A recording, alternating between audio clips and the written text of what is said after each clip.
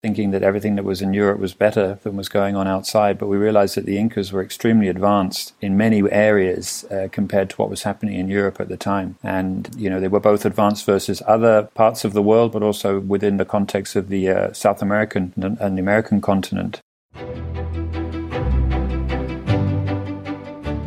Welcome to Innovational Correctness, a podcast all about innovation and transformation, hosted by David Luna, author, keynote speaker, and founder of Gamma Digital and Beyond. David and his guests discuss real-world practical advice on how to best harness the creativity of your employees and go from idea to product, giving you unique perspectives and insights into their success, all while separating hype from reality and replacing bullshit bingo with common sense. Let's jump right into the show.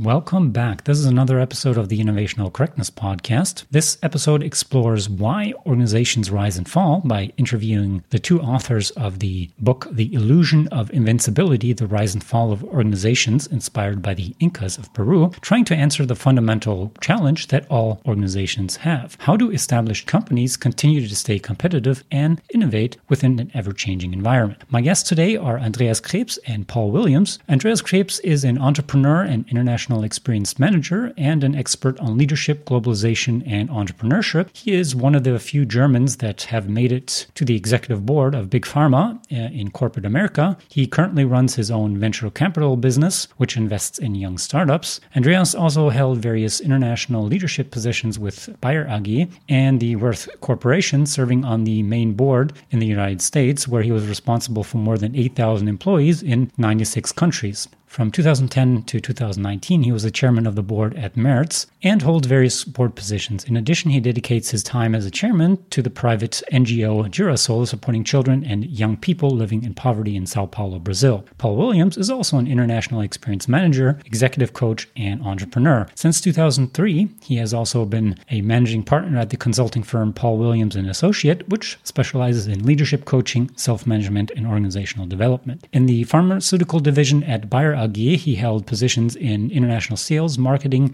and general management in Europe, Australasia, the United States, the Middle East, and Africa. Andreas and Paul, as two very experienced and successful managers, will help us answer the following question. Why do organizations rise and fall, and what are the reasons for their success and failure? So in this podcast, we'll try to answer some of the following questions and see what Andreas and Paul have to say about these topics, what we can learn from the Incas when it comes to long-term survival of companies, why successful companies fail despite them being market leaders in their respective industries, what makes a successful CEO, how the ego of CEOs can become a huge problem, how the career progression of top managers can make it harder for them to stay grounded in reality, how management by walking around can help us with that, what the biggest mistakes are that are made during hiring processes, and finally, what their top 3 recommendations are for CEOs that want to avoid a future decline of their company. I'd also like to apologize in advance for the spotty audio quality of this episode. We had some connection issues, which I only found out in post, which isn't bad at all, but just be forewarned.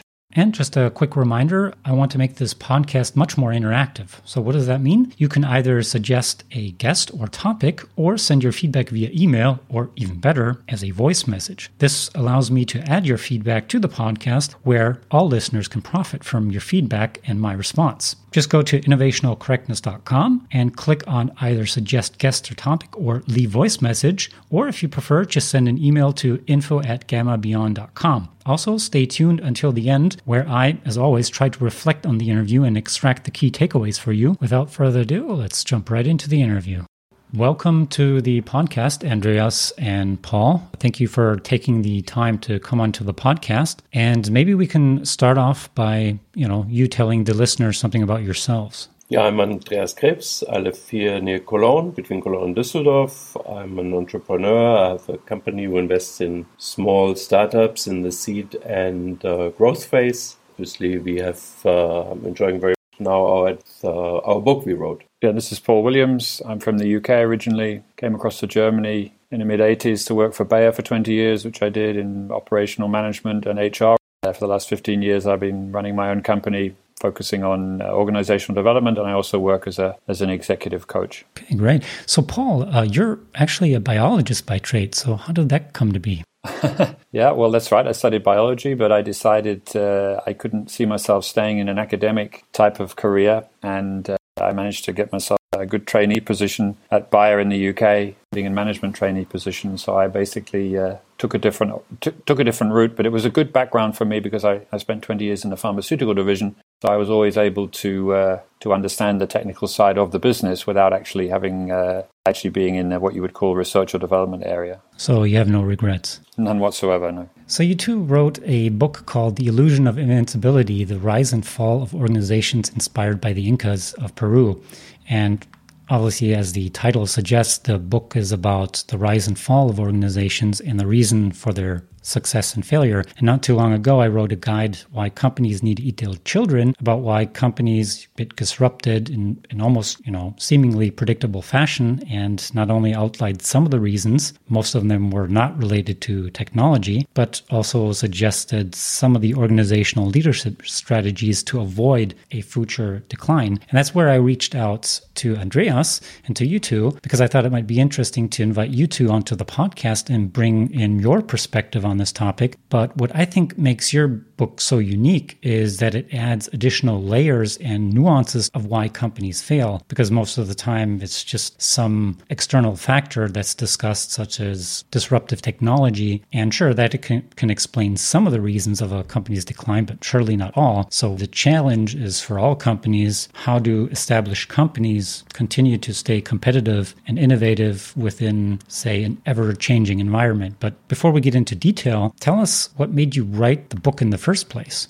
Yeah, it's an interesting story and important to understand because it's any of the listeners will be wondering how two managers decided to start writing about the Incas. I basically was asked by one of my clients to coach a lady who was going to be taking over the general management position in Peru for the company, and that was a classical job for me. Interesting part was that the head of global sales and marketing said that he wanted friends about this, one of them being Andreas, a few weeks beforehand, and they said, well, you can't just spend 3 days in Peru. You need to have a look at the country. And to cut the long story short, it turned into a trip afterwards. So I basically did my job, and then Andreas and some other friends, my own wife, came, and we spent 10 days traveling through Peru. And while we were visiting one particularly interesting archaeological site, Tipon, our guide was telling us about how the Incas proceeded, how they went about running their empire, and mentioned a couple of things that really made our ears prick up. They mentioned the fact that the Incas, they were an acquisitive people, so they were taking over other tribes and peoples on them, but they did it in a slightly different way. They made a friendly offer, first of all. They said, look, we can do this together and everybody will benefit, or we can do it aggressively with the 12,000 troops that I have standing behind me. So that was first point that gained our interest. The second was, once they'd taken over this people, they would then look at what the new tribe does better than the Incas themselves. So they'd look at the sort of the best of and would then integrate it into their culture and society. And this is in real contrast to many other acquisitive empires and also in business. And one of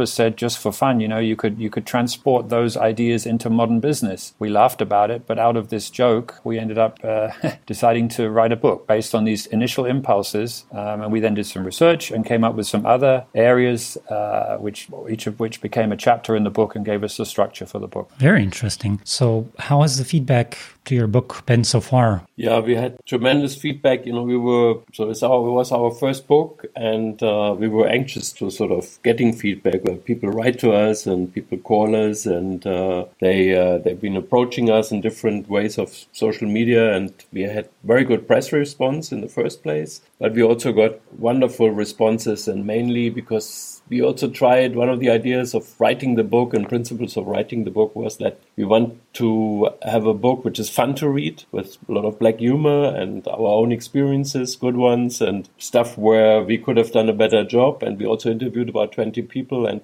the feedback is mainly around that one of the readers wrote that for the first time she was able to accept the recommendation because they were written on eye level and not necessarily with a finger wagging or somebody who tells the reader that that's the way to do it. And also, as we opened up very much of our own challenges throughout our careers, that was very well received by the readers. And some readers called us for inviting us in their companies, all presentations and speeches, and that's wonderful. Yeah, I can actually attest to that. There were quite a few sections in the book that made me laugh just because you brought in your experience. As you said, it's an eye level. It's not follow these steps and then you'll be successful. But you were sharing some of your vulnerability and some of the mistakes that you made. Oh, thank you. What were some of the things that particularly surprised you about the Incas during your stay there, during your research? Well, I mean, to be frank,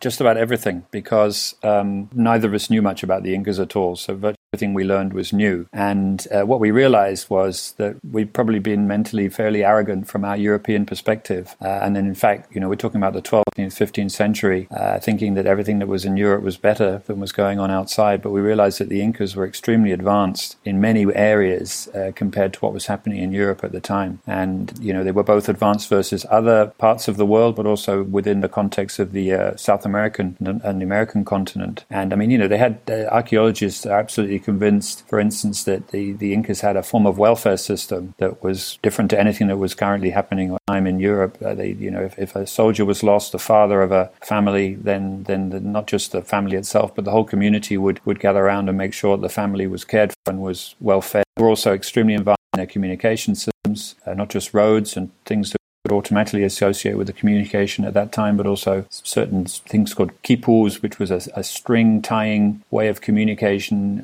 with each other, which in fact to this day has not been solved and decoded by archaeologists. So lots of surprises and very inspirational aspects of their culture. How was the society of the Incas and the way they ran their empires similar or different to what we see today in society and business? Yeah, what's important to understand that book is not an analogy book. And what we didn't really want to transmit is that we like this particular behavior of the Incas or their way they work, their succession planning and the way they organize society, to compare it with today's life, because or just like a recommendation, do it like the Incas did it a long time ago, because they were also, at the end of the day, disrupted. And you have to see it with their eyes and in their time. So we use it as a kind of impulse for certain chapters, but we don't really recommend at certain stages do it like the Incas did it, 500 years ago. Yeah, I think that's kind of difficult because they, obviously they had different constraints back then and we have different constraints today. But maybe you can share some of the things that made them successful. Yeah, sure.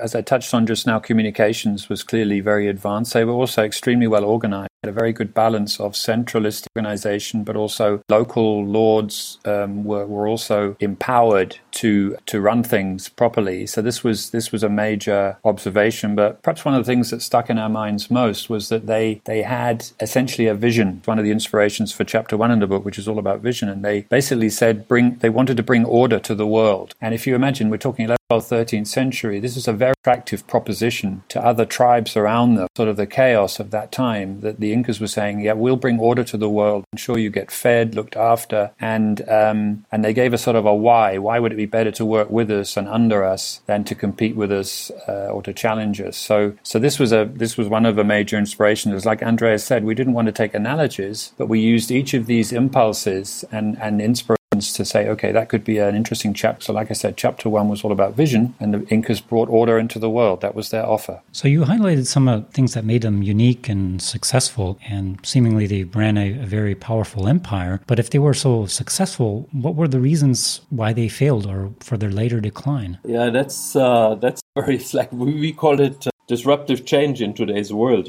At the end of the day, they had Pizarro, Spanish conqueror. He came with 180 soldiers and 20 horses. So, and the Incas had about 12,000, army of about 12,000 people. So how did he defeat them? And how he basically infiltrated them. There were two half-brothers basically fighting each other. Succession planning was not organized. The father of the two half-brothers died without having clearly stated who should be the next Inca. So they were fighting each other. They were vulnerable and weak. So Pizarro's allied with one of the half-brothers, defeated the other one, and then captured that one. And they had a very vertical organization. So they were basically looked up. The Inca was not anymore. This is the way basically the empire fall apart and the Spanish took over. So if you look at kind of there's some maybe analogy to today's organizations, and we cover that in one of our chapters, that really the enemy sort of, or competition is outside, and fighting each other internally only takes the very resources and make weak as an organization. But they had, and obviously also the Spanish, they had never seen horses. The Incas had never seen horse and the weapons the Spanish brought along, so they admired them for quite some time without understanding the reasons why really the Spanish, what they were looking for. And at the end, it was all about gold and silver and resources they were looking for. Fascinating. You kind of touched on the Incas, but also moved over to today's companies. What are some of the reasons of why companies fail, despite them being market leaders in their respective industries? Can you maybe give us some examples, maybe even some lesser known ones? Yeah, let me start with a better known one, which is sort of very obvious because all of us had most of us, sort of 99%, probably all listeners had at one time a Nokia phone. You know, if you look at Forbes magazine in November 2007, that's only sort of 12, 13 years ago, on the front page there was a picture of the CEO of Nokia, and the headline was Nokia 1 billion customers, who can beat the cell phone king? So, or 6 billion customers actually, 6 billion people on this planet, a Nokia phone somewhere, active contract, etc. So if you look at what happened, it's basically lack of innovation. They were top of the world, and they were not really accepting game-changing strategies like when Apple came along. It's actually 1 billion customers. Nokia had 1 billion customers at that time, and then also you have disruptive things like with Lehman Brothers who did hide 50 billion in loans, which they sort of distinguished as sales. And it is difficult to see because, 1 year before the outbreak of the financial crisis, Lehman Brothers was ranked the number 1 most admired securities firm by the Fortune magazine. So it's not necessarily internal stuff, it's also from the outside view. Things sometimes look different than they appear. And let's take maybe also another one, maybe not so well known, which is the whole Bernie Madoff disaster. And people described him as, incredibly charismatic. What a wonderful person. And so many people trusted him. Family members gave him his money, friends, big trust, churches, the Opera Society of New York. And at the end of the day, he tricked investors by 64 billion, in one of the largest Ponzi schemes ever. So, but very often it's lack of innovation, lack of succession planning. Most family companies fail between the third and fourth generation. And failing not necessarily means they go bankrupt. They might not have succession planning, and then they sell the company. So to have a midterm planning and you need sometimes, and also to see disruption. Successful people are very optimistic people, so sometimes you have to have somebody in your organization who does the unthinkable for you, and actually to see the world outside what is actually happening, and have your antennas out of sensing change and of environmental issues around your company. I mean, the reason the call, one of the book, as you said at the beginning, is called The Illusion of Invincibility. And that was one of our major observations, is that essentially when things are going really well, this is probably the moment of maximum vulnerability. It's a bit like when you score a goal in football or whatever. Often you get a goal against you 2 or 3 minutes later because you're still distracted, you're euphoric because you're doing very well. And that was one of our major observations. The time, as Andreas just said, the time to be asking the difficult questions is when things are going really well in a company. And that's very difficult for human psychology. That's not an easy thing to do. I think it's always easier to look back and say, I would have done it differently. Hindsight's 20/20, as they say. And I always try to explain it in a way where the company's doing really, really well. And then say the CEO says, by the way, we need to look at this new technology. It's just starting off. It's actually produces worse results at the moment, but we need to pull resources that we desperately need for our cash cow here. And we need to pull resources and money and put it into something that's risky and we don't quite know how it's going to turn out, then obviously everybody's going to say, are you crazy? So that's kind of the especially if you have shareholders and they want a good return and they're like, are you insane? What are you proposing here? And that's one of the dilemmas of what they face. And I think that's so hard. So going from this point is how do companies get out of this dilemma, so to speak? You have to adapt proactively. I think one of the dilemmas is that very often very senior people and the CEO and top management sort of are overwhelmed by the success. And if you're too much involved in the operational business, I'm a big fan of being involved in the operational business on one side. But on the other side, if you don't spend sort of 30-40% of your time in mid and long-term strategies, leading an organization, being at a family company, mid-sized company or large organization, if you're just too deep into the 24/7 into the operational business, you lose sight of the outside world, and then suddenly somebody comes along which plays maybe with a completely different ball game, but he's touching your turf and enters your turf, and then very often it's too late. Like we've seen with a number of companies. Like look at the whole Blockbuster world, where we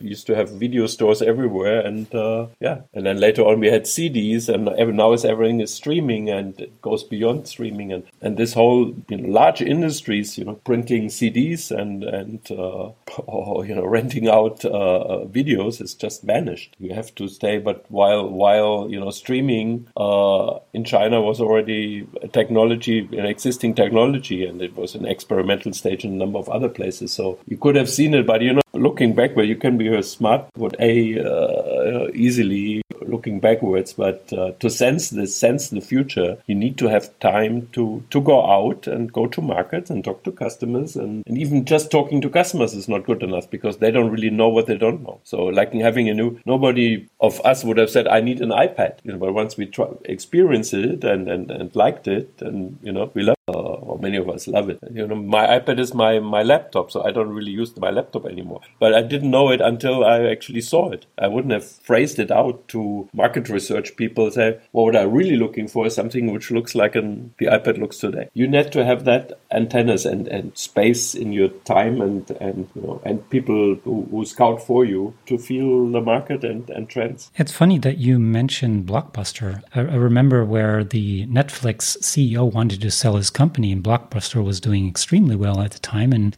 I believe the Blockbuster CEO said, well, I'm not really interested. Your business is niche. And there was a similar example from Bertelsmann where they were debating, I think in the early 2000s, if they were going to buy Amazon. Essentially, they concluded their analysis and said, well, they're too small, so we'll just wait until they get bigger so we can buy them. They did get bigger, but yeah, let's talk about regret. If we look at, you mentioned a couple of times top management. In your view, what makes a successful CEO so he doesn't get into the position? We always have this view of a successful corporate leader that is charismatic. He knows everything. He has foresight. He's very sociable. He commands respect. So what, in your view, makes the successful CEO? Maybe I mentioned a couple of characteristics of a successful CEO. And one is the one that I just mentioned, adapt proactively. So for us, successful executives spend more than their time on long-term goals, challenges and risks. And so they can also consider crisis management as part of their job,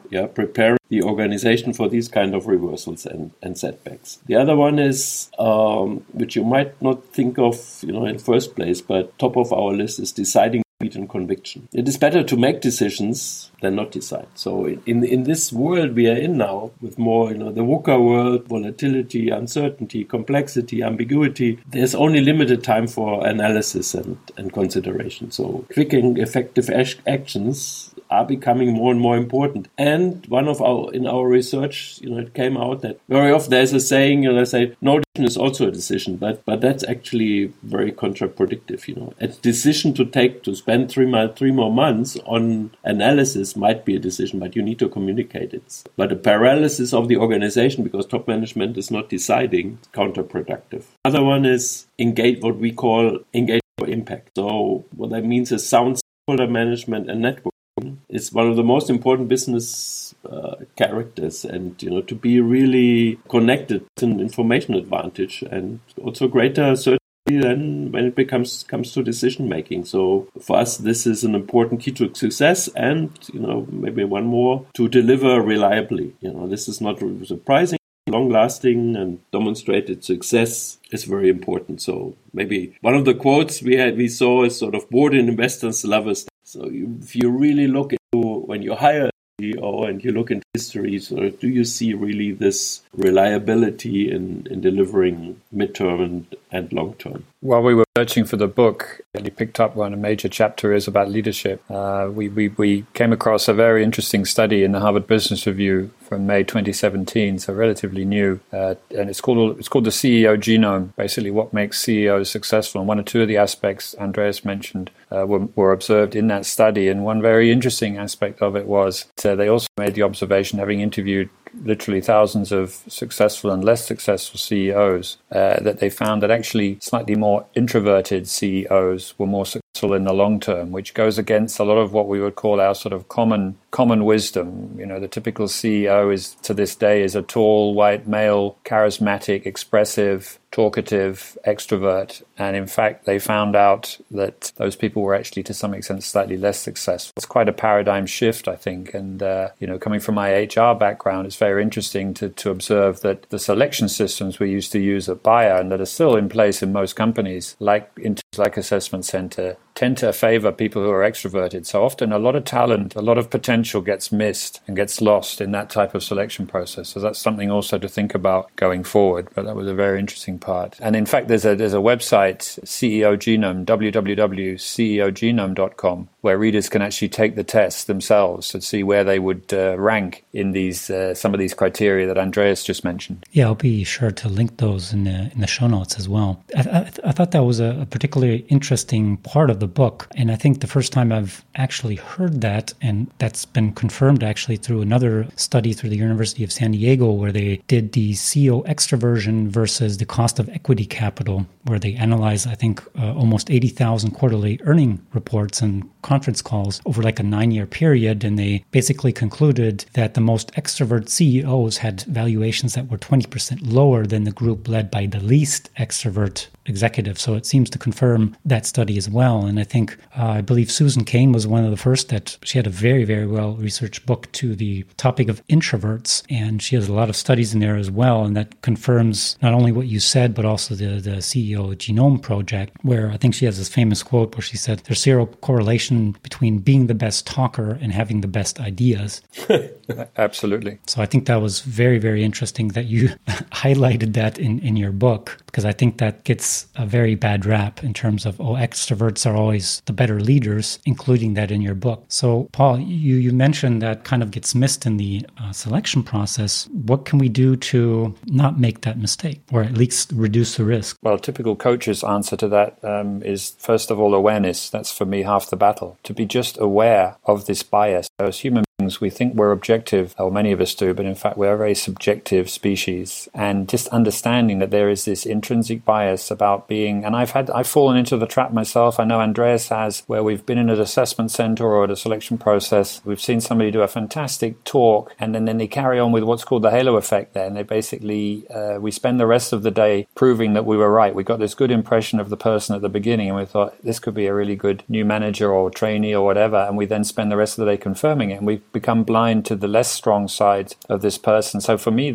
half the battle is the awareness, and then examining your selection tools and processes that they're not biased towards extroverts. And I mean, I used to be not a fan of paper-based tests, so psychographic tests or whatever you want to call them, as part of the selection. I would change that these days, because that's where the introverts often shine much better, when they sit down with a piece of paper and they give an hour to work out a case study or whatever, and they come back with much more depth and detail than the very charismatic extrovert who's just impressed us all with a super speech or a super presentation, but is actually not as well qualified perhaps as the introvert going forward. What would you propose use to reduce the risk? Is it paper-based, or is it much more than that to increase the chances of getting a good leader versus just one that looks good on paper? Well, yeah, I think first of all, whether we want to call it paper-based, but what I would call intellectual tests in a selection process. So going into depth is one area to look at. Again, make sure that the general methodology is not favoring extroverts by its very nature. And also, I'm a big fan of what you would call in German the Vier-Augen-Prinzip, so multi-eyes, so multi-observers. But ensure that these observers are also diverse. It's no good having 6 white males in their 50s, 3 of whom playing in the same golf club, or 3 of whom were Bundeswehr officers, whatever. You need diversity. You need old and young. You need male, female, ethnic variation to really ensure that you are getting all the perspectives that you need. And of course, the younger people in there, the more junior people, need to be empowered to say what they think. It's no good if they're sitting there, but they know that if they contradict the CEO or whatever in the selection process, that could be a career-limiting moment. So there's a lot of cultural work and training that needs to be done to make this more efficient. But we're seeing, I think, in the literature, the study you quoted just now sounds very interesting. Just this awareness that the selection methodologies we've been relying on for the last 30 odd years are not necessarily as fit for purpose as they thought as we had previously thought. And maybe one add-on, when we had one of our interview partners, the CEO of Intersport, he gave us a very good example of great leadership in the interview process. So when he invites very senior people, the CEOs, he normally interviews very senior people, and he takes on very young people, like even interns, to talk about the digital world, to ask questions about the digital world and new technologies and others. So he has 1 or 2 co-partners in the interview from different age groups and genders and diversity. Normally as a CEO or a very senior person, you would say, well, I can run an interview. I'm able to do a structured interview. I understand the world. I run the company. But one of the big challenges today is, are we asking the right questions? Are we still in our own patterns asking questions? And to have somebody on your side which is maybe 23 years old and just came from the world, might have totally different questions to the new head of marketing, which obviously states that he understands the digital world, but you can challenge this with an interview partner, different age group, if that's really the case. And we were kind of stunned by it's so simple, such a simple idea, and I have incorporated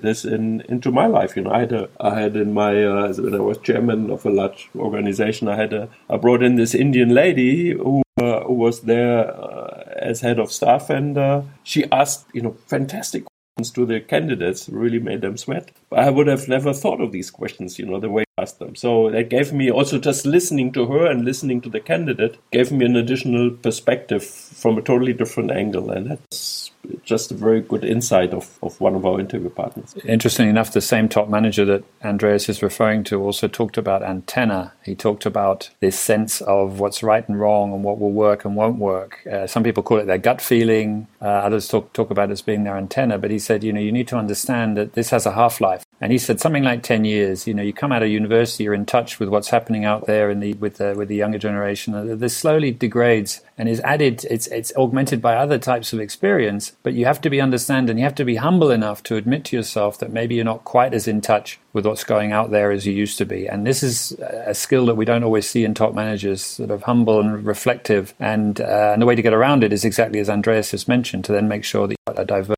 people in your interview process or your selection process. So having more eyes, having more perspectives on that applies to, I think, a lot of things. And that's definitely something to keep in mind, which I kind of find very amusing in the selection process. So when I went out of university or applied for jobs, I found it so easy to game the system because I knew exactly what they were going to ask. I knew how to answer. And I found it so comical that it was so easy to do so. And that's kind of quite shocking. And then that kind of maybe explains why some candidates get preferred and go into leadership positions. Yeah, absolutely. I mean, one of my favorite quotes from the book was from another CEO that we've spent and a senior board member who we've spent many years working together with, colleague and also in consulting roles, who said, as far as he's concerned, the most important decision you make as a company is who you employ. But at the same time, often it's an area that is not properly focused upon and is not given enough time and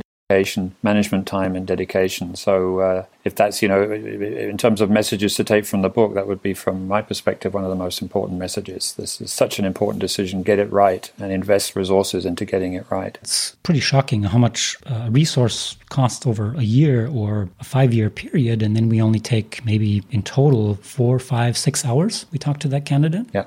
I don't know what the length is for CEOs, but that's quite shocking. Yeah, that's eye-opening, actually. Absolutely. Bad hires really cost money.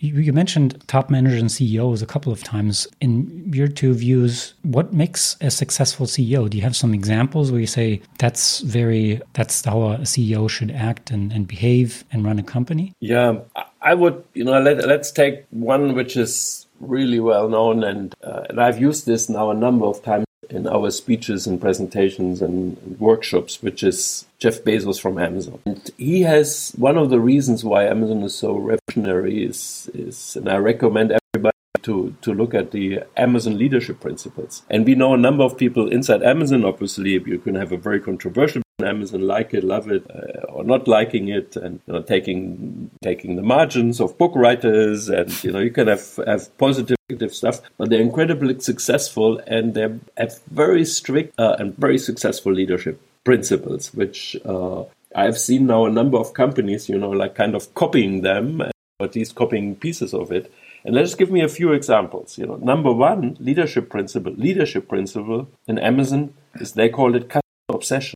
Yeah, leaders start with the customers and work backward. And Amazon leaders pay attention to competitors. They obsess over customers. And you don't see that, if you look at leadership principles of other companies, the customer comes up in values and customer comes up in the vision, and we want to be, serving our customers best, etc. It doesn't come up very often in leadership principles. But that's, in Amazon case, is number one. Number two, and I mean, they're about sort of 15, 20 leadership principles. I just give you 3 or 4. So number two is ownership. So what they call is, leaders are owners. They think long-term and don't sacrifice long-term value for short-term results. That's very strong message, for leaders. And they act on behalf of the entire company beyond just their own team. They never say, that's not my job. That's the number 2 principle in the Amazon leadership principles. And they push this very, they know that at Amazon there's no PowerPoint. You need to, if you have a project, you have to put it down on half a page. People look at this at meetings. So meetings are very fast, very efficient. You have to pre-read. There are no sort of 30, 40, 50, 200 PowerPoint slides. PowerPoint doesn't exist at Amazon. And this is why their number 3 principle is called invent and simplify. So what they mean is that sort of leaders expect to require innovation and innovation from their teams. Find ways to simplify. And if you look at the complexities of organization, etc., that's something also a very strong message to the team. So as we do new things, we accept if we maybe are misunderstood for long periods of time. That's a sentence in the leadership principles of Amazon. So just to give that message to their own team that you might be pushed back, and they call it sort of, it's not an experiment if you know it's going to work. And that sort of backs up innovation and people who do things. And, maybe number 4 is called leaders are right a lot. Leaders are right a lot. They have strong business judgment and good instincts. And then number 5 is hire and develop the best. We talked about it a little bit, and it goes on with insisting on high standards, etc. But, everybody can just access the net and in their own language, they exist in basically all languages. And you can look at it, and that's fascinating how they approach the world. So, but to also have the rigidity to follow that through, is part of the success. And connectivity, obviously, that is also in there. But from my personal point, to stay connected, and we talked about that earlier. Stay connected to the world, to actually go out, and very, very few CEOs who actually spend a day with a rep as a CEO, you spend 30, 40, 50% of the time also visiting countries, etc. And I know very few CEOs actually, they're in Italy and they take half a day to visit customers with a normal rep.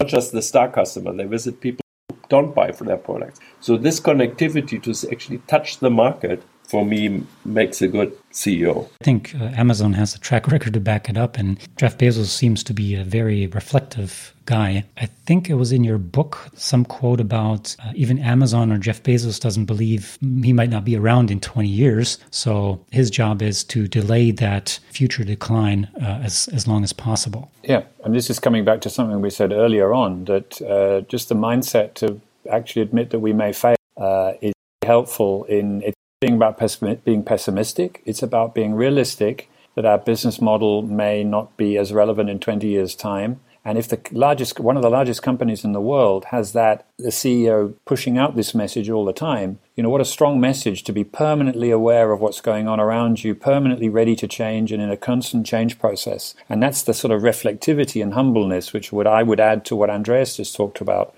which I would expect to see in modern and successful CEOs going forward. And perhaps the second aspect picks up on what Andreas just referred to. If you're going to define values as a CEO and as a company, that's a good start. But you've got to then make sure that you actually stick to these values. We've both had experience in companies, both from outside and from inside, where a lot has been written down about how we should behave. But a lot of people, particularly at senior management level, don't always stick to these rules. It's kind of the rules are for the other ones and not for us. And, one of the more old-fashioned statements we had in our book is, in our opinion, good leadership at whatever level, be it CEO or senior management, middle management, is all about setting an example.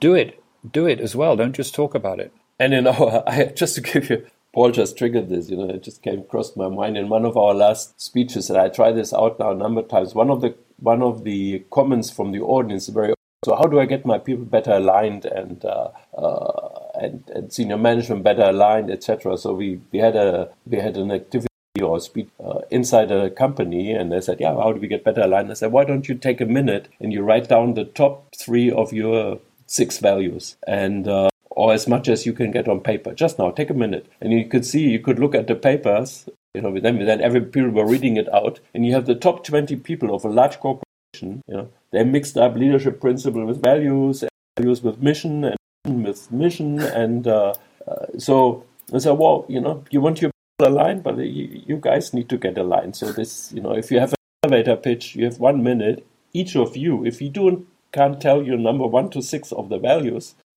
or of your leadership principles, the way you do it here, will not work for the rest of the company. So leading by example is easily said. It was on the wall. It was, if you walk outside the meeting room, it was everywhere on the wall. But to have it present and I say this very self-critical, because I had that. I also felt in that exercise during my time at one of the vision processes. I said, write down the number 5, what 1 5 of our vision, and also a couple of leadership principles in my vision statements, mixing it up. But that's leading by example and have it very clear to the organization from the top is an art and hard work at the same time. Especially it's outside of the comfort zone of most CEOs. That's why, I say, okay, I want the CEO to participate in the workshop. You really want the CEO? I say, yes, he should lead by example. So why should I follow the CEO if he's not willing to walk the walk? Absolutely. In your book, you had a quote, the higher you climb, the more windows turn into mirrors. I found that fascinating. And that kind of seems to not contradict, but kind of play against that force of being reflective, being aware of your invincibility. Can you explain that quote and what that actually means? Yeah, basically, one observation of particularly large organizations is that they have an enormous inertia. They spend a lot of energy in maintaining the status quo. Things are moving well, things are going well, so they have a sort of they're very stable organizations, which can be a positive thing, but can also be negative. And that means a lot of people like what they're doing, they've got good jobs, and it often happens around a CEO that the higher up this person comes in the organization, the more the people around him begin to manage this person. And they're essentially saying that the further up you go, you get into the senior executive office, and suddenly you're not looking out windows and seeing what's happening in the organization, like Andreas was referring to just now. You're not getting out there talking to the shop floor. You're being surrounded by your staff people and the lackeys, if you like, who all they're doing are holding mirrors up to you and telling you what a great you are. And depending on your personality, this can be actually a very seductive situation to come into, because it's supporting and reaffirming the things you think about yourself, why you got up to the job, your strength. But it can be very dangerous because it begins to isolate you basically from the rest of the organization, and you become managed by a group of people around you. And we've seen this happen in our own experience. It's in the literature. And this is what we mean by the Hall of Mirrors, basically. Does that also kind of explain why some politicians seem to be detached from reality or completely disconnected from us ordinary citizens? Yeah, it's the same principle as Paul mentioned, to go out to your constituency and actually face the voters with their concerns and then bundle. This is an equivalent to one. Is this just one opinion, or do I feel basically the audience? And that's tough work and needs discipline. And very often you get detached. I know a number of politicians really well, and it's a really tough job to be a politician, especially in today's world. But you need to find the space to actually feel the true world out there. Otherwise, you get surrounded by the structure, organization, and processes, which is part of the political game. And why is it so hard to get outside the bubble? Is it just an issue with outside of my comfort zone? Because it seems, for an outsider maybe that hasn't been a top manager, so trivial to go out and ask somebody for feedback. Yeah, I would say it's not hard. You need to orchestrate it, because the system doesn't actually. Let me give you an example. When I was living in the US, I was responsible for the ex-US business. I had 96 countries, probably 20 really important countries to manage a 6 billion business, 8,000 people. So you need to, when you go to a country, if I don't give an pre-agenda, so I come in the morning, I have a meeting with the management team, I have lunch with the management team, and they probably organize a dinner with the management team. So I spend a day in the meeting room, we may drive to a restaurant, and I fly to the next country. So that would be what the organization thinks is the most appropriate and the most easiest to handle.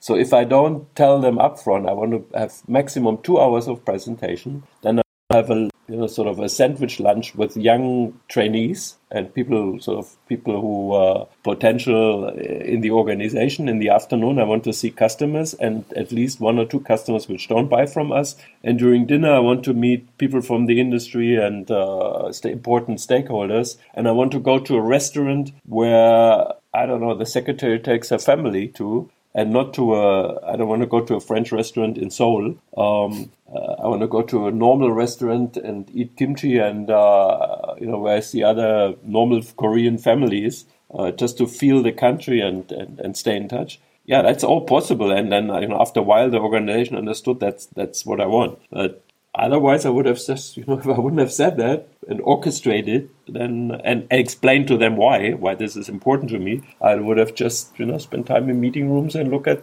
slides and then have spent the whole day with the same people. And that's, so I would say it's not hard, but obviously, organizations don't love necessarily if you jump hierarchies. And I've never been given sort of, let's call it instructions or orders across hierarchy, but I need to have, I take the liberty to talk to a shop floor guy if I'm walking through the factory. I don't need permission of the country manager, the factory manager, the supervisor. Say, can I talk to the shop floor person? I just, ask questions and talk to them and feel. And you can have, let me give you another example. I tried to have once a month. In my operational time, I was head of a big country and with 1,000 with a shop floor organization, and I had breakfast with them, and they could bring 2 questions to that breakfast, and there were no people from HR, or with all my respect to good senior HR people, and no other. It's just them and me.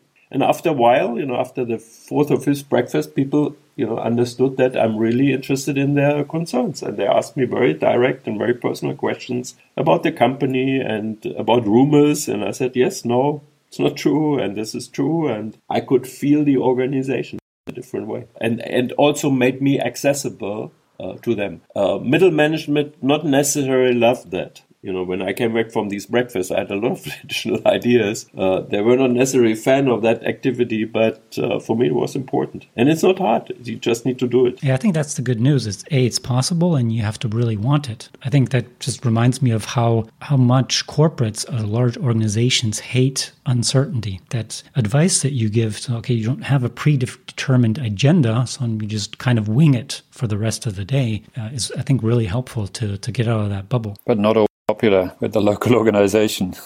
In the book, you also mentioned or referred to management by walking around. Can you explain that? Yeah, sort of try to visit the when I was running countries or region to at least we had in my former company we had about 4,000 people in a plant. So to walk through the plant is important. When I was running a country, I sort of once a month I walk through the plant. I just feel the structure organization is not just before Christmas, wishing everybody happy Christmas. Sort of to do this regularly, and the organization actually sees and feel you. But let me give you an example from an area. In good hotel, you learn this when you are at hotellery school. When you want to become a hotel manager, it's part of basically your job description that you should spend 20-30% of your time wandering around your hotel. And if you look in top, even 5-star hotels, if really well in the lobby, in the real good hotels, you see the general manager in the lobby. You see him, you feel him, you see top management of the hotel, and they are basically in touch. Actually, in the book, we describe one of them, Jörg Kramhoff. He was a long-standing manager in the Intercontinental chain. He's a good friend of mine. And I learned a lot from him of the fast decision-making, empowering people, and the processes, and, sort of the immediate action. And in the morning, they have this morning briefing, what they call the morning briefing, which has been forgotten in many companies, because many companies for a long time had the morning briefing to look at the mail together. This McCammon, you do this, you do that. And due to today's modern world, this has been forgotten. But in hotel management, the morning briefing every day for 20 minutes, half an hour, every department has that. I have no issues. Okay, next one. They say, I have this issue. I need a decision. I need support. I have this issue, but I can handle it myself. And quick decision making of solving issues, and you can feel this is just an operational issue, needs to be fixed immediately, or is there a pattern where we need to change processes, or is there a bigger pattern where we need to change our strategy towards customers and clients? And you only feel that if you're in touch. And I don't think you don't. This goes far beyond hotel management. You can do this in other companies too, and field structure people and your organization. It makes a huge difference if you're suddenly visible. I know companies where they tell me, I've never ever met the CEO. I've not even seen him. I know he exists. I see him on pictures on once a year in a town hall or Christmas message. But for me, it's a kind of anonymous. And Paul and myself, we were last week. We were in Switzerland in an event, and we were sitting in a dinner table with the chief evangelist of Google, and I know the guy. He's very. I know somebody else in Google. I mean, Google is a huge organization, but I know now that this person is very connected to the Google world, to normal people, to somebody who works in Ireland just started to out of university, but he says, yeah, Frederick, I know him. He's well known in the Google organization, and we can approach him anytime. And he's the chief, innovation head of Google. So that makes you feel that he's connected to. They know they can approach him, and he let down barriers to are you approachable? Are you actually picking up the phone? I also had maybe one more example. I gave instruction to the reception that if there's a call and somebody says, I want to speak to the CEO, I'm a customer who has a complaint. If I have time, I take the call. Try to connect. From time to time, very often I sit in my office, I do something, there's a call coming in, there's a customer on the line who has a complaint. And you cannot imagine the surprise of these people calling. I mean, they're taking the efforts. I want to speak to the highest person available, to the CEO if possible. And I pick up the phone. And I can tell you the best, well-handled complaint is the best customer forever, if you handle it well. And there's, I can listen to them. I see what happened. I can understand processes, and if we can solve it, we solve it. And I call back this person. I say, we solved it. And I connect you to this person who will actually fix your issue. But that has tremendous effect, not only to the customer, also within your your own organization, that the CEO is actually ready to pick up the phone for a customer who wants to talk to him. Actually extremely commendable that somebody's willing to do that. I remember when I was in university and doing investor relations for a company that was noted on the stock exchange, my responsibility was every time the bank called and wanted to speak to the CFO, I would say, oh, he's not here. So always to block the calls because they wanted to know, oh, why did the stock go up? Why did it go down? And they do that every single day. And obviously my job was to block all that. So it's quite the opposite from how companies are normally run. And I think one bad example how not to do it is I've did some consulting a couple of years back for a company. A billionaire took over a struggling production company. And the first thing he did, he had all the production and factory workers come together and he said, well, I don't want you to approach me. I don't want you to talk to me. And he reiterated that. That raises a big red flag. And that's where I said, okay, I don't want to consult this company. If a CEO is running a company like that. Yeah, so he's creating his own hall of mirrors without even needing the people around him to do it for him. So in the book, you also speak a lot about the ego of CEOs. Can you explain why that creates a problem and what ego you're actually referring to? Yeah, I mean, let's be clear, just to start off with, we don't want to put ego in some kind of a problem corner. Every human being, healthy human being needs an ego. They need a degree of self-appreciation and self-love, if you like. The thing is that having a strong ego is often associated with being assertive, with having strong belief in yourself and a desire to win. And these are good things fundamentally. And they're also the type of competence that often help you move up an organization, up to more senior levels. And there's nothing wrong with that. The problem is when these characteristics start to become, Andreas and I both worked in the pharmaceutical industry many years. It's all about dosage. Every medicine, every substance out there is toxic if it's given in the wrong dosage and too high. And so if you start to overdose on assertiveness or start to overdose on a desire to win, then it can be problematical. You become self-absorbed, drunk on your own, also on the trappings of power.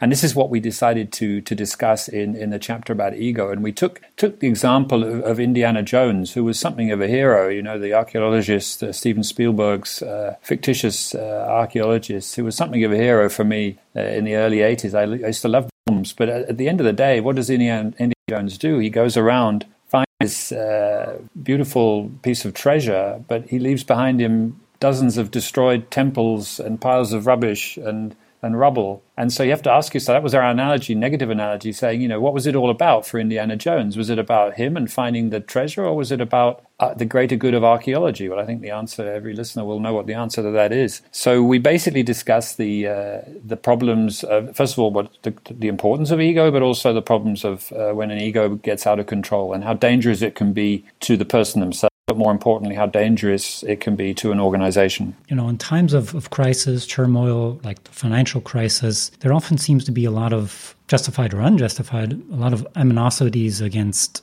CEOs and their huge bonuses. But what makes these CEOs think they still deserve these huge bonuses, thinking of Lehman Brothers, Volkswagen, etc., despite their company being under dire threat or even going bankrupt?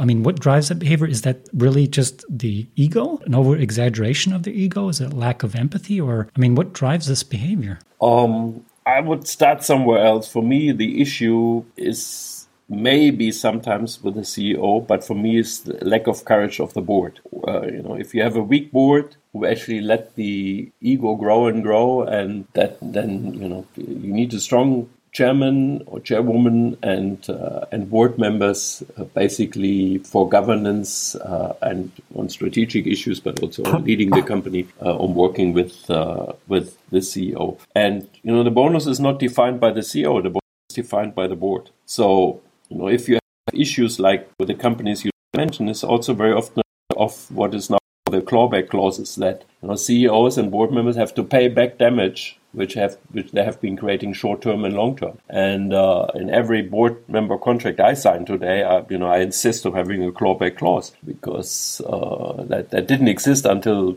recently, and many companies don't have it yet. But I think it's for me it's mandatory to have it in there. So can you explain to the listeners quickly what a clawback clause is? Clawback clause is so if you out afterwards that strategic or operational decisions have been done were wrong, Yeah. Very often, if you pay short term, you have a great performance short term. Like let's take Volkswagen. They have still great performance with the diesel, but was all based on a fraud or misconduct from the compliance point of view. So now they have 20-something billion in damages. But at that time, 2, 3 years or 4 years back now, there were short-term bonuses paid out, and they need to pay back. If you have a clawback clause, you can regain these bonuses. It says, well, this bonus was paid on wrong assumptions, and you have to pay back that bonus. And you same short-term, same long-term. This is what a clawback clause is, that people need to pay back bonus they may have received some time ago, which was based on wrong assumptions and wrong, and misconduct. So for me, it's an issue of the board, not necessarily of CEOs. We have to refer what happened earlier, that ego's gone too big and egos got out of hand, and they were surrounded by people who were still telling them they're doing everything right. But that's chairman leadership, which you need to look at, and board leadership. And very often, especially when things go well, boards, tend to get also too laissez-faire to say, well, everything is going well, we have our board meeting, everything is fine, CEO is doing a good job, and so why should we dig deeper, or why should we really exercise governance the way it should be exercised in today's world? And from my perspective, it's no longer 4 board meetings a year and everything is fine. So that's heavily disputed in the sort of board world, especially for the more traditional board members believe that you cannot interfere. But a company strategy needs approval by the board. So I can ask questions. You cannot just sign off and say, well, it's a suggestion by the CEO and the management, and it should be fine. It should be fine can be a terrible mistake, if you don't. So I have the right as a chairman or board member to ask questions, dig deeper, and because if I approve it, I'm actually legally also binded that my signature is there. So, I can ask questions to the CEO and even question him if I have a feeling that, you're not doing the right thing. So in your view, because you've been a manager in Germany and in the US, I believe, are German companies or American companies better or worse at the board level in controlling these decisions? I wouldn't say better or worse. I don't see much of a difference in that one. We have two-tier boards here in Europe, so that means that as a senior manager, you cannot be in the board. In the US, you still have one board, so some of the management members are in the board when you have external board members. Legal governance in the US is very strict and fines are very high, but it doesn't mean, if things go wrong, they can go wrong on both sides. And very often, it's not necessarily done deliberately. It's the Nokia example. Nokia had a strategy. It was just the wrong strategy. Yeah. The big difference between, I would say, Germany and the US is in the US is much more performance orientated. So you can have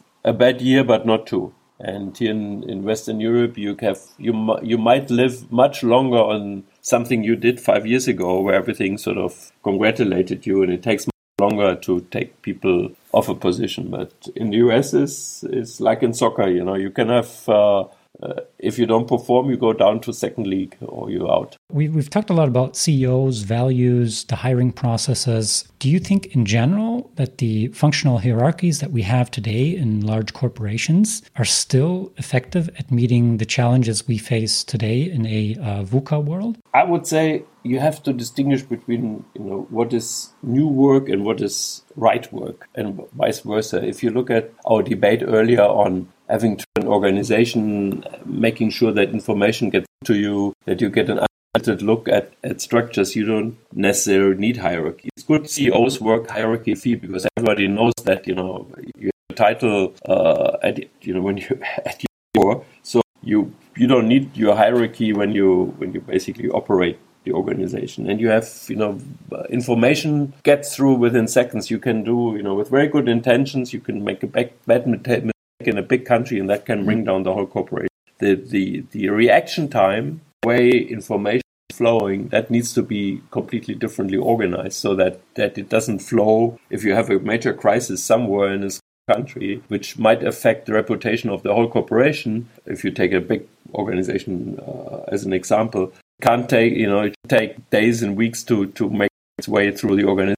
It needs to be sort of immediately communicated, and that's more mindset and leadership thing than hierarchies. You need to organize work, but it might differ from industry to industry how different you organize your world. Yeah, I think it's always funny to me is where the tendency today is to go to cross-functional teams and teamwork, but at the same time, a lot of corporates are compensating their employees based on their functional silos, so departments. And that to me is very contradictory from the perspective of an employee. Okay, I'm supposed to work together across departments, but I'm getting paid based on my department, and my loyalty is to my people, to my department. That kind of, I don't know what your view is on that, but that seems to kind of contradict kind of what the companies... Yeah, you are, well, absolutely. It's sort of what you measure is what you get. So if you measure in silos and compensate in silos and bonuses in silos, they tell the other guys, we hear you, but we are on a different scheme. Like,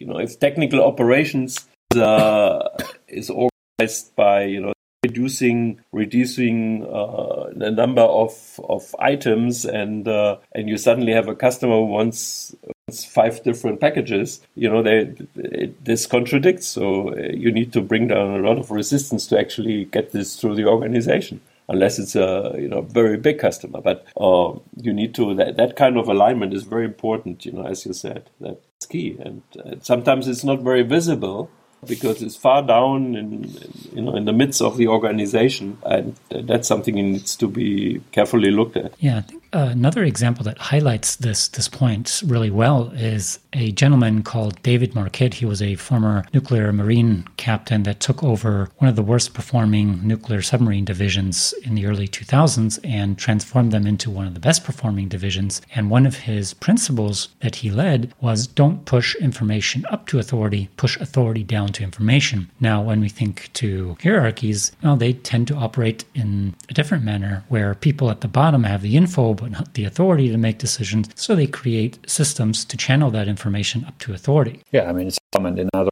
words, basically. But empowerment perhaps works well in the military, because empowerment without rules and processes is chaos. Whereas in the military, you have a certain set of processes. So it's perhaps quite a good place to make empowerment actually work, because it's a term that a lot of other organizations struggle with. So interesting example that you mentioned. Yeah, I would use another phrase which I like much, which is called achieving results through others. And that's a bit beyond empowerment, because you actually give up not only the power and empower, but you want to achieve results through others, even through hierarchies. And that makes the organization, very strong, and people get the reward who actually should receive the reward. And that is also a tremendous factor on motivation. So to kind of sum up this whole thing, maybe you can give the listeners your top 3 recommendations for CEOs that want to potentially avoid a future decline of their company. I know it's a very generalized question, but maybe listeners could still profit from 3 key takeaways. Oh, just 3. Okay. Maybe even 5. I'll give you 5.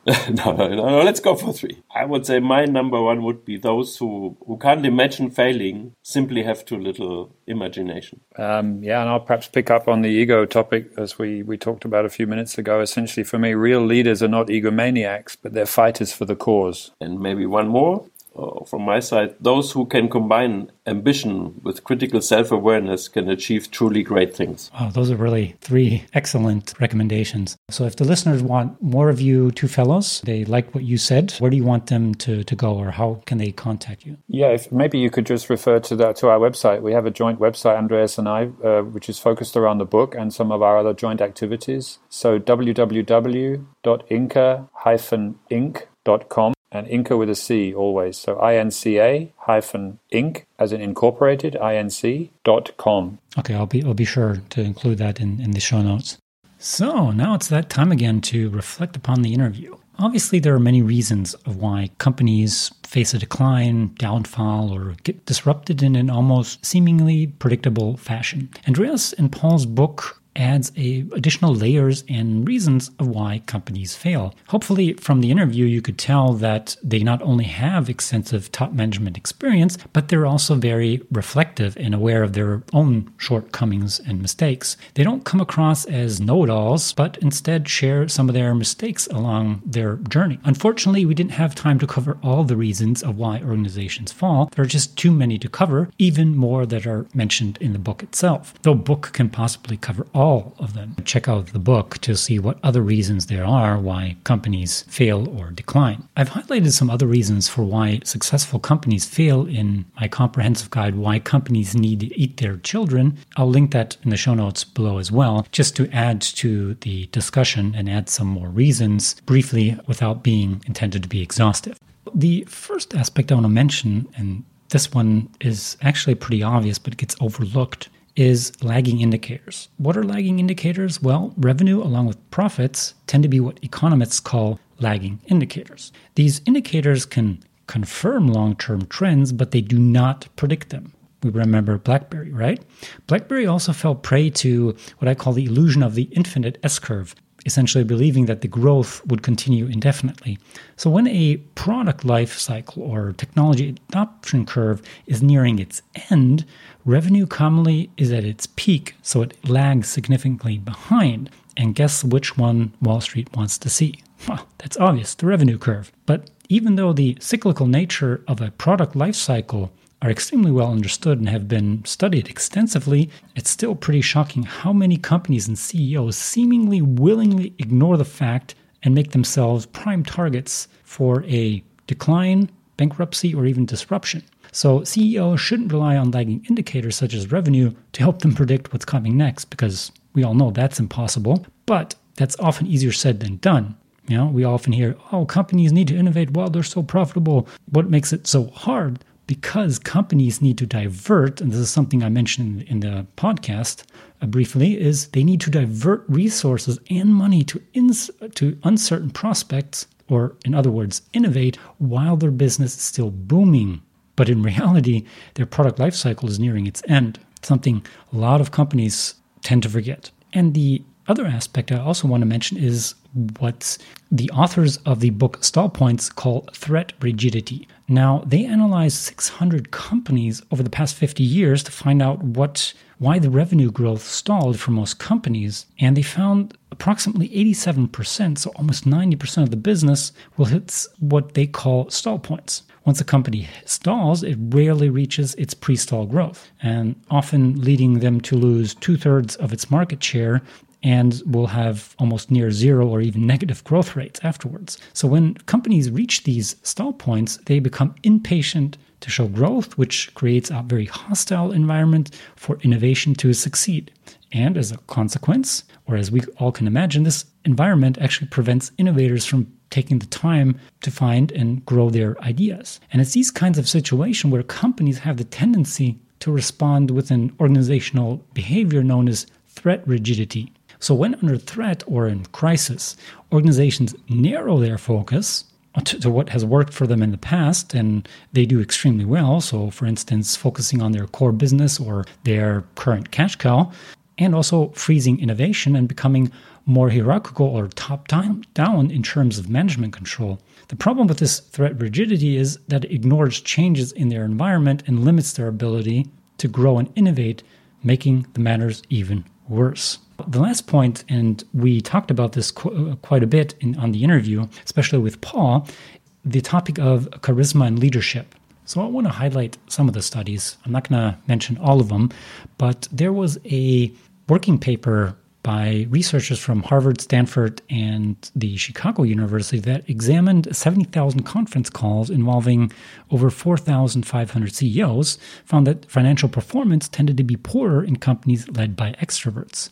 To be fair, the Harvard study also says it's a little premature to say that poor financial performance is caused by extrovert CEOs. Nonetheless, the negative association between extroversion and performance is consistent with the argument that extroverts like to dominate. And they add that it requires a obedience and submissiveness that may not be conducive to effective corporate decision-making. Peter Drucker has also written about this, and I'll read his quote. He said, "Among the most effective leaders I have encountered and worked with in half a century, some locked themselves into their office and others were ultra-gregarious. Some were quick and impulsive, while others studied the situation and took forever to come to a decision. The one and only personality trait that effective ones I encountered did have in common was something they did not have. They had little or no charisma, and little use either for the term or what it signifies." So that's quite interesting. And then there was also a famous study from the infamous management theorist Jim Collins, where he said many of the best performing companies of the late 20th century were run by what he calls level 5 leaders. That's essentially a fancy word for exceptional CEOs that weren't really known for their flash or charisma, but for their extreme humility coupled with intense professional will. Now, what we have to keep in mind is this doesn't necessarily mean that extroverts are per se worse CEOs than introverts, or that introverts are automatically better than extroverts. And if you like this topic, and I'd also highly recommend you read Susan Cain's hugely successful New York Times bestseller from 2013, I believe, which emphasized how there is zero correlation between being the best talker and having the best ideas. If you haven't read the book, I can really highly recommend you do so. It's an extremely well-researched book. I believe she took 7 years to write it, and you can really tell. And according to the press, it's one of the most important books published for a decade. The last point I want to mention, and this one is important, is the topic of survivor bias. How much of these cited examples of company declines are chance or have some luck involved? Or more specifically, do we think that survivor bias could be a thing here? Let me explain what survivor bias is. Survivor bias is essentially a logical error or a form of selection bias of focusing on aspects or criteria that made it past a certain selection process and overlooking those that did not, typically because their lack of visibility. And this can lead to false conclusions. This can also lead to overly optimistic beliefs because failures are ignored, such as when companies that no longer exist are excluded from the analysis of a financial performance. It can also lead us to falsely believe that the success in a certain group have some special property rather than just coincidence. Correlation does not prove causality, as we all know, be it in the hiring process or when forming a theory about why companies failed. It also causes the results of studies to rate higher because only companies which were successful enough to survive until the end of the period are included. So an example of this would be mutual funds, where company selection of funds today will include only those that are successful now. Many losing funds are closed and merged into other funds to hide performance. That's also a dirty little secret of the industry. The tricky part here is it's almost impossible to avoid, but generally pretty easy to anticipate. But just being aware of the survivor bias can lead to better decisions. So what does that mean? It means that we should develop a habit of always questioning the underlying narrative of theories, books, articles, and even my podcast. So always questioning what could we be leaving out? Not on purpose, but what are the known unknowns and the unknown unknowns? What are the aspects we didn't consider or we don't know that we don't know? So that's just a good habit to have. Again, it's impossible to get right. And it's impossible to consider all possibilities and knowing the unknown unknowns, but just something to keep in mind. Thank you so much for listening. If you enjoyed this episode, there's plenty more where that came from. Just head to our podcast website, innovationalcorrectness.com or gammabeyond.com, or just follow us on LinkedIn. There you will also find long-form articles, videos, and other podcast episodes about innovation and transformation. And if I could ask you for one small favor, it would be this. Please don't forget to subscribe and leave us a rating or review on iTunes, Overcast, or the podcast app of your choice. It really helps us out by encouraging more people to find our podcast and reach hard-to-get guests. Last but not least, if you have any suggestions for further episodes or guests that we should invite on our podcast, or just have feedback, you have 3 options. Emailing us at info@gammabeyond.com, filling out our anonymous feedback form at innovationalcorrectness.com, or leaving us a voice message with your question or feedback so that it can be included in the podcast and all listeners can profit. Just go to innovationalcorrectness.com. Links are in the show notes. I've been your host, David Luna. Until next time.